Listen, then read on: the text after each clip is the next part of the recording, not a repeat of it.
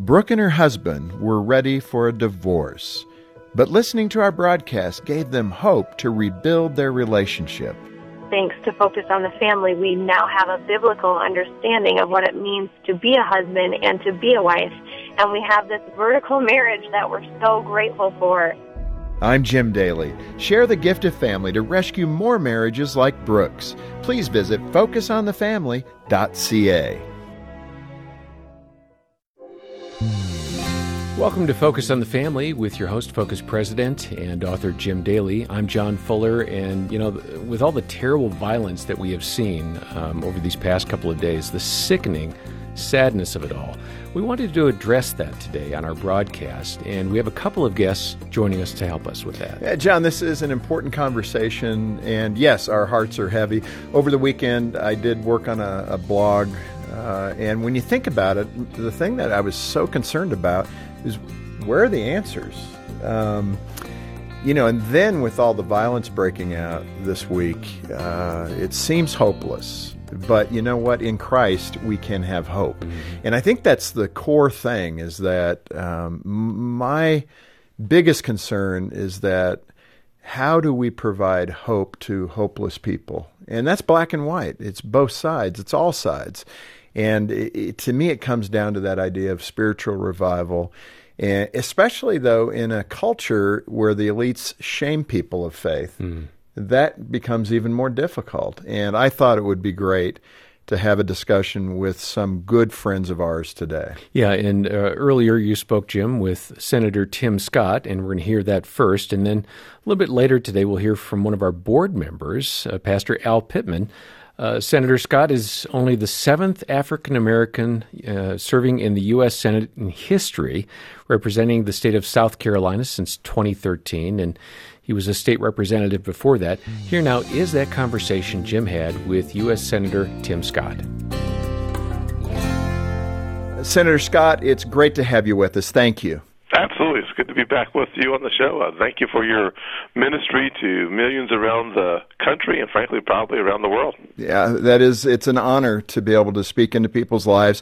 And, frankly, that's the reason I wanted to have you on quickly to speak to the issue that our nation is in. Over the weekend, Senator, I was just heavy-hearted because we've been around this situation so many times over the last 2 decades, 3 decades particularly, with police brutality. I don't know a single person that agrees with the aggressive force that was used against George Floyd. This is over $20, right? A counterfeit $20 bill that he probably didn't even know was maybe counterfeit. I mean, you think of the cost to the culture and to those business owners, et cetera, over $20. It is sad in every way. And yet I still found myself without an answer on how to move forward. From your perspective as a U.S. Senator, what is going on? I think we all embrace the concept that we have intrinsic value that comes from the Lord. The question is, do we have equal intrinsic value? And one of the things that we struggle with, especially in the area of law enforcement and the communities of color, is that manifestation of it, intrinsic value or equal value, isn't there. And that is not true in every incident, but it's true in too many incidents. And frankly, as a guy who's been supportive of the law enforcement community for my entire life and who will continue to be supportive of the law enforcement community for the rest of my life, because I've seen so many law enforcement officers who are trying to do their jobs, go home to their families. But for the people within law enforcement that continue to have their thumb on the scale, it's just hard to digest, and frankly, the history of it is even harder. It's not Mr. Floyd alone. It's just so many incidents where now with a camera we can see what others have been saying for at least 4 decades that I know of. Yeah, and in a blog I did a few days ago, I simply mentioned it seems like, from a Christian perspective particularly, this is like the Gordian knot of mythical dimension, and the Gordian knot was the knot that could not be untied. It was that's the myth of it. This feels like a Gordian knot. I don't know what we can do and how we can move forward in a human context. It seems like revival and commitment to Christ and forgiveness of one another, letting anger and bitterness go so that we can have a better nation to live in. How do we go that way? How do we get there? Well, first, it it does help to have a personal relationship with Jesus Christ. That is one of the most important foundational truths that changes lives. It changed my life as a kid that was despondent, who was disillusioned about my own value and the value that I had in this country. And because of my faith in Jesus Christ at 11 years old and a recommitment to Jesus at 17 years old, and then a great mentor who came along in the middle of that, who happened to be a white guy who joined forces with my African-American mother, who believed that prayer was the key and faith unlocks the door, that combination set me free to live out more of my human potential given by God. And so the answer is kind of simple, and it's why I'm excited about the future of our country. I know most of us are really heavy and burdened. That's good news. It's a sign that we love our Lord and we are confident that there are solutions, but we're frustrated because we can't find those solutions. But there's good news, and the Lord shared it with me yesterday in my own heart, and He basically said to me that I am a resource, but He is the source.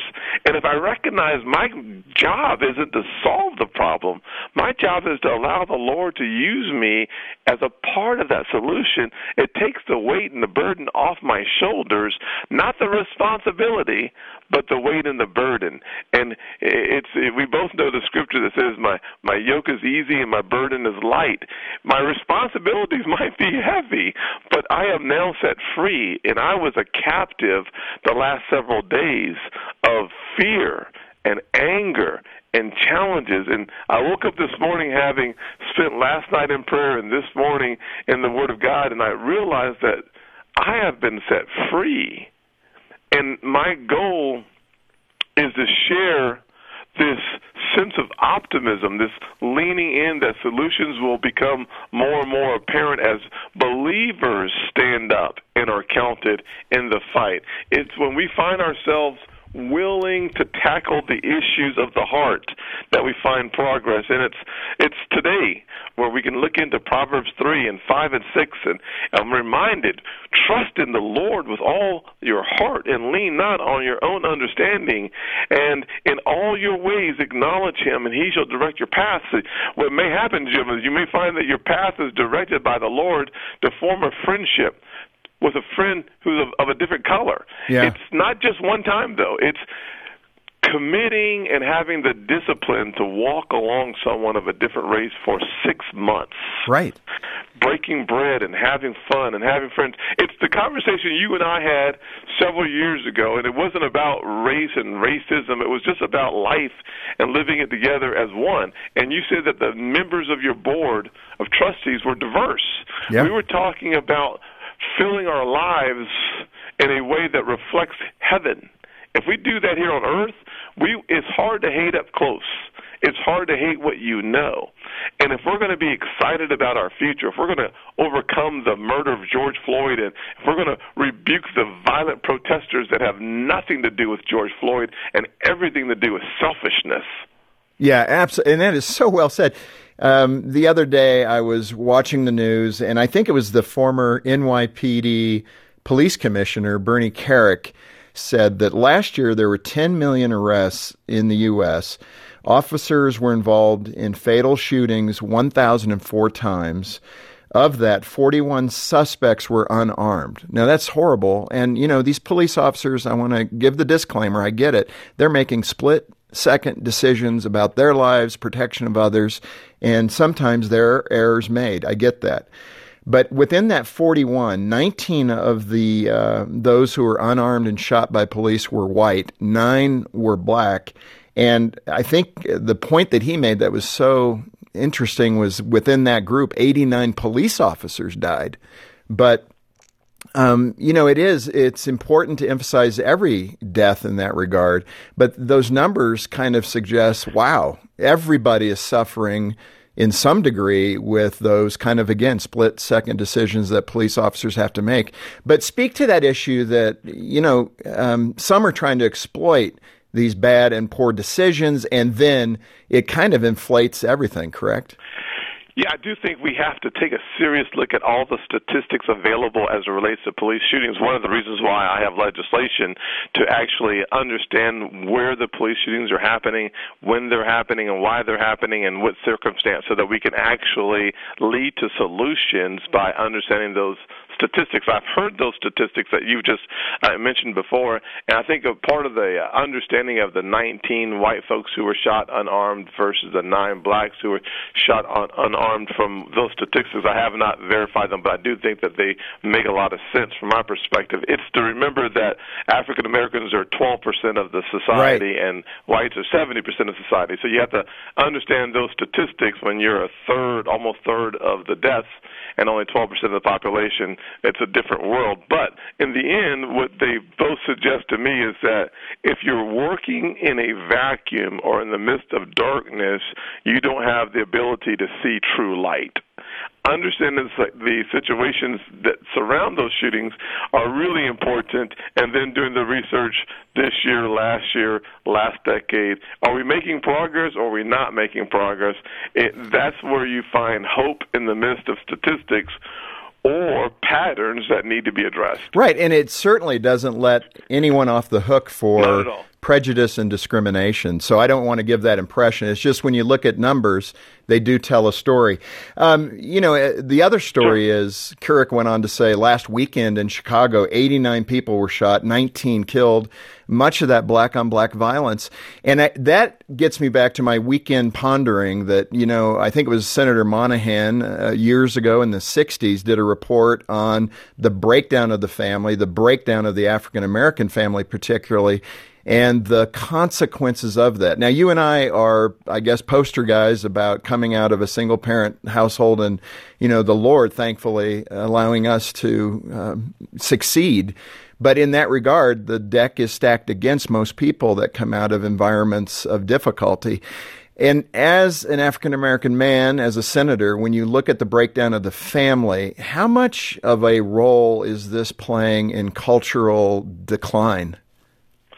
There's a new book out, I think, called Coming Up, not new, it's like 3 or 4 years old, where Charles Murray, who ran into some trouble in the 80s or 90s because of the book that he wrote about statistics, did a new book called Coming Apart, where she studied the impact on the devastating impact of the loss of family life. African Americans, around 72% of kids are growing up in a single-parent household. The new statistic he talked about is white kids are now at 40%. What I typically like to say is that when you see what's happening in this country within the African-American community, just know that's a precursor for the rest of the country. And so one of the challenges that we have is, yes, the breakdown of the family has had a devastating impact on the African-American community. It is now having a devastating impact on the entire country. And when we start understanding that we're all in the same boat, if someone pokes a hole in it, sooner or later we all drown. Because we're in the midst of the ocean and not in a river or the backyard. Another really important statistic is to realize that 33,000 gun-related deaths last year, maybe it was 36,000, 65% of those deaths were suicides. Said differently, our nation, whether it's because of the single-parent households or whether it's because your child feels like they're bullied in school, we should ask ourselves, what is the cost to our society of the dysfunction that typically starts in your childhood? Where does that lead? And we're having manifestations throughout this country of where it's been leading, and that is a serious problem we need to wrestle with. This has been a heavy year for Americans, and one that really takes the gospel of Jesus Christ and this love that is unconditional to literally saturate the souls and the consciousness of the average person as well as our society. Well, Senator Scott, you have said it well. I'm so proud to have a friend like you in the Senate, what the Lord has done with your life.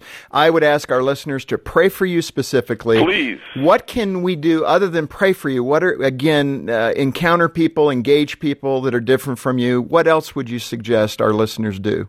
There is something about self-reflection examining your heart.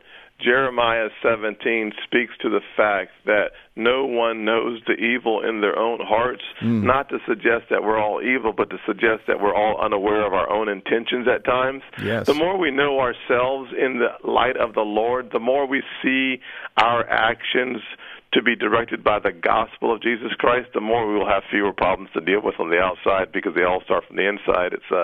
It's Matthew that reminds us that out of the abundance of the heart, the mouth speaks, and I believe James 2:17 would add to that, our bodies follow where the mouth leads. Wow. I am so glad you're in the Senate, sir. God bless you. Thank you, Senator Scott. Thank you for your ministry. I love Focus on the Family, sincerely and completely. Yeah. Well, I'm looking forward to having dinner with you when I'm back in D.C. Or vice versa. I'll come see you in Colorado Springs, one of my favorite places on the earth. Let's do it, my man. Take care now. Bye-bye. Bye now. This Focus on the Family broadcast will continue in just a moment. Imagine reaching into your pocket right now and finding an extra $20, or checking your wallet and finding a nice $50 tucked inside. If you like the sound of this, join the thousands of people who are finding extra money every month through DL Deeks Insurance. Stop paying ridiculous rates for car insurance. Contact DL Deeks today and tell them you want to save your money. Deeksinsurance.ca. That's Deeks, DEEKS Insurance.ca. This is the sound of the staff here at Focus on the Family Canada every weekday morning at 9 a.m. Petitioning God for those with crisis in their marriage, for those who want to become better parents, and those who are lifting up loved ones to the hope that one day they will know the salvation that Christ has to offer. We'd love to hear from you too. Call us today with your prayer requests at 1-800-A-FAMILY or email us at prayer@fotf.ca. Focus on the Family Canada wants to inspire teen girls to grow in their faith with a new and improved Brio magazine. By nearly doubling the size of each magazine, teen girls will love the fresh new design, including more articles, interviews, and daily devotions focused on a growing faith in Christ. Inspire teen girls to grow in their faith. Order your subscription today at briomagazine.ca. That's briomagazine.ca. Or call 1-800-A-FAMILY. Thanks for listening to Focus on the Family. Let's resume now with the balance of today's programming. John, we just recorded that earlier today, and man, isn't that awesome? What to energy have a senator and like that? Fire he had. Wow. That's what encourages all of us. His colleague, James Lankford from Oklahoma, similar spiritual commitment, was a youth pastor. I tell you, the two of them are friends. I can only imagine what their conversations are like as senators, talking about the spiritual dimension of our country, which, again, so many people that don't know the Lord that serve the country, they're not going to have that discussion. Let's turn a corner right now. You heard Senator Scott mention the Focus on the Family Board. That's something we talked about years ago at a dinner he and I had. But it is a privilege and an honor to have my former pastor here in Colorado Springs, Pastor Al Pittman of Calvary Worship Center here in the Springs, join us. He's on the Focus Board. He serves along with others to make sure that we're moving strategically in the right direction, that we have the financial integrity that lifts up the Lord's mission for this place. And also praise for the staff, for me, to make sure we're doing the job we need to do. And Al, it is an honor to have you here at the table. It's an honor to be here. I'm so blessed. And, you know, you've listened to that. We've just played it. Yes. I think the first question is just what's your initial response of what the senator has said and where the country's at, again, as a pastor and as an African-American citizen of this country? Well, I agree wholeheartedly with what he said. I mean, it's we are in a desperate situation right now as a nation. And, it's a sad time, but it's also a time, I think, for opportunity. I think it's a time for the church to be the church. And so I agree with what he said. It's, our real hope is faith in Jesus Christ, I believe, for America. Absolutely. And that's the kind of the conclusion I had over the weekend, just thinking about, Lord, where do we go from here? Yeah. It's only hope in Christ. And you hear that in Tim Scott, and I'm hearing it in you. Yeah. Mm-hmm. you are the senior pastor of an ethnically diverse church. You've got everybody at your church, and we just love you in this community for what you do and how you do it. And, man, the zeal that you bring to the pulpit, your love for Christ, it draws people to your church, and it's awesome to see.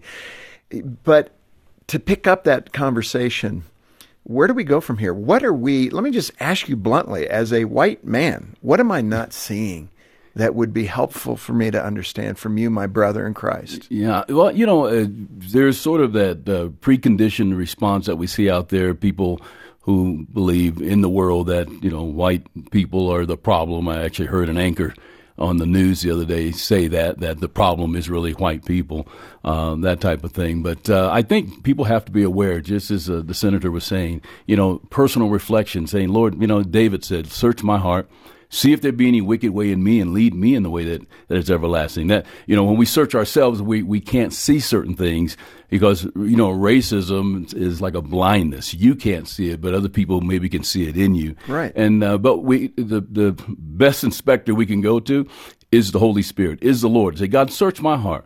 And am I walking in love? Am I treating people different? Am I showing preference for other people and that type of thing? I think that's where we all need to start, because the problem is not the skin, it's a sin, as they say. So it's really the heart of man.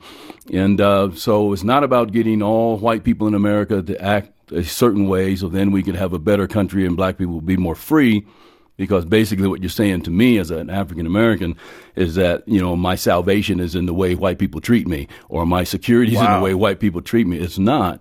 My security as a Christian, not as a black Christian, but a Christian who happens to be black, because I live according to God's kingdom. I'm supposed to be living according to the principles of another kingdom, not the kingdom of this world. So my salvation, my security, my hope is not in how someone else treats me. It's in my relationship with the Lord.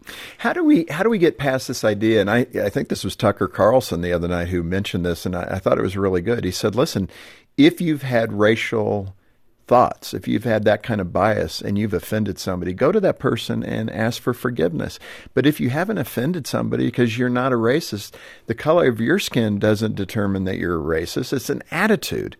It's not your skin color. Absolutely. And there are many, and I think that's the difficulty. There are many white people that don't believe they're racist. And they've never done anything to hold themselves guilty to that. They've embraced a Christian approach and said, I love all people.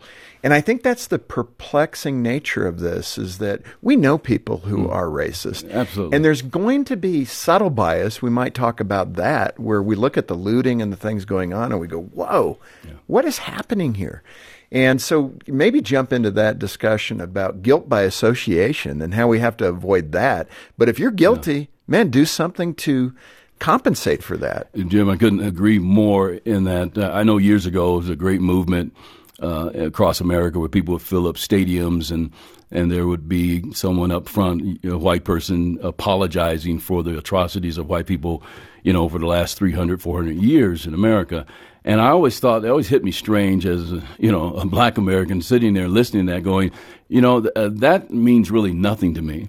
What means something to me is that if someone comes up to me and says, I have been a racist against you, please forgive me. Yeah. The Bible says if your brother offends you, go to your brother. So going to that individual, I can stand in a stadium with 70,000 people and say, hey, forgive me, but it's harder for me to go knock on your door and say, brother, I've treated you wrong, and to have personally apologized. So that's huge. I think one of the things that concerns me today with some of the reaction we see in the streets and all is that we're in danger, I think, many times in the African-American community of becoming of everything we hate.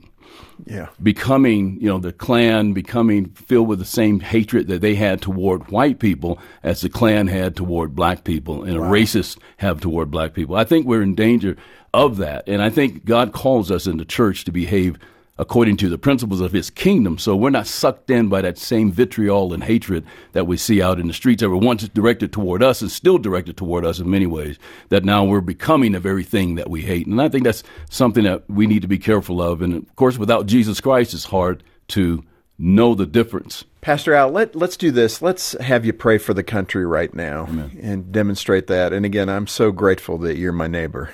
Amen. and that you're in my life, and you're part of Focus, and I'm grateful for that. And thank you, brother. Amen. Father in heaven, Lord, we thank you, dear God, that in the chaos that Christ is still King.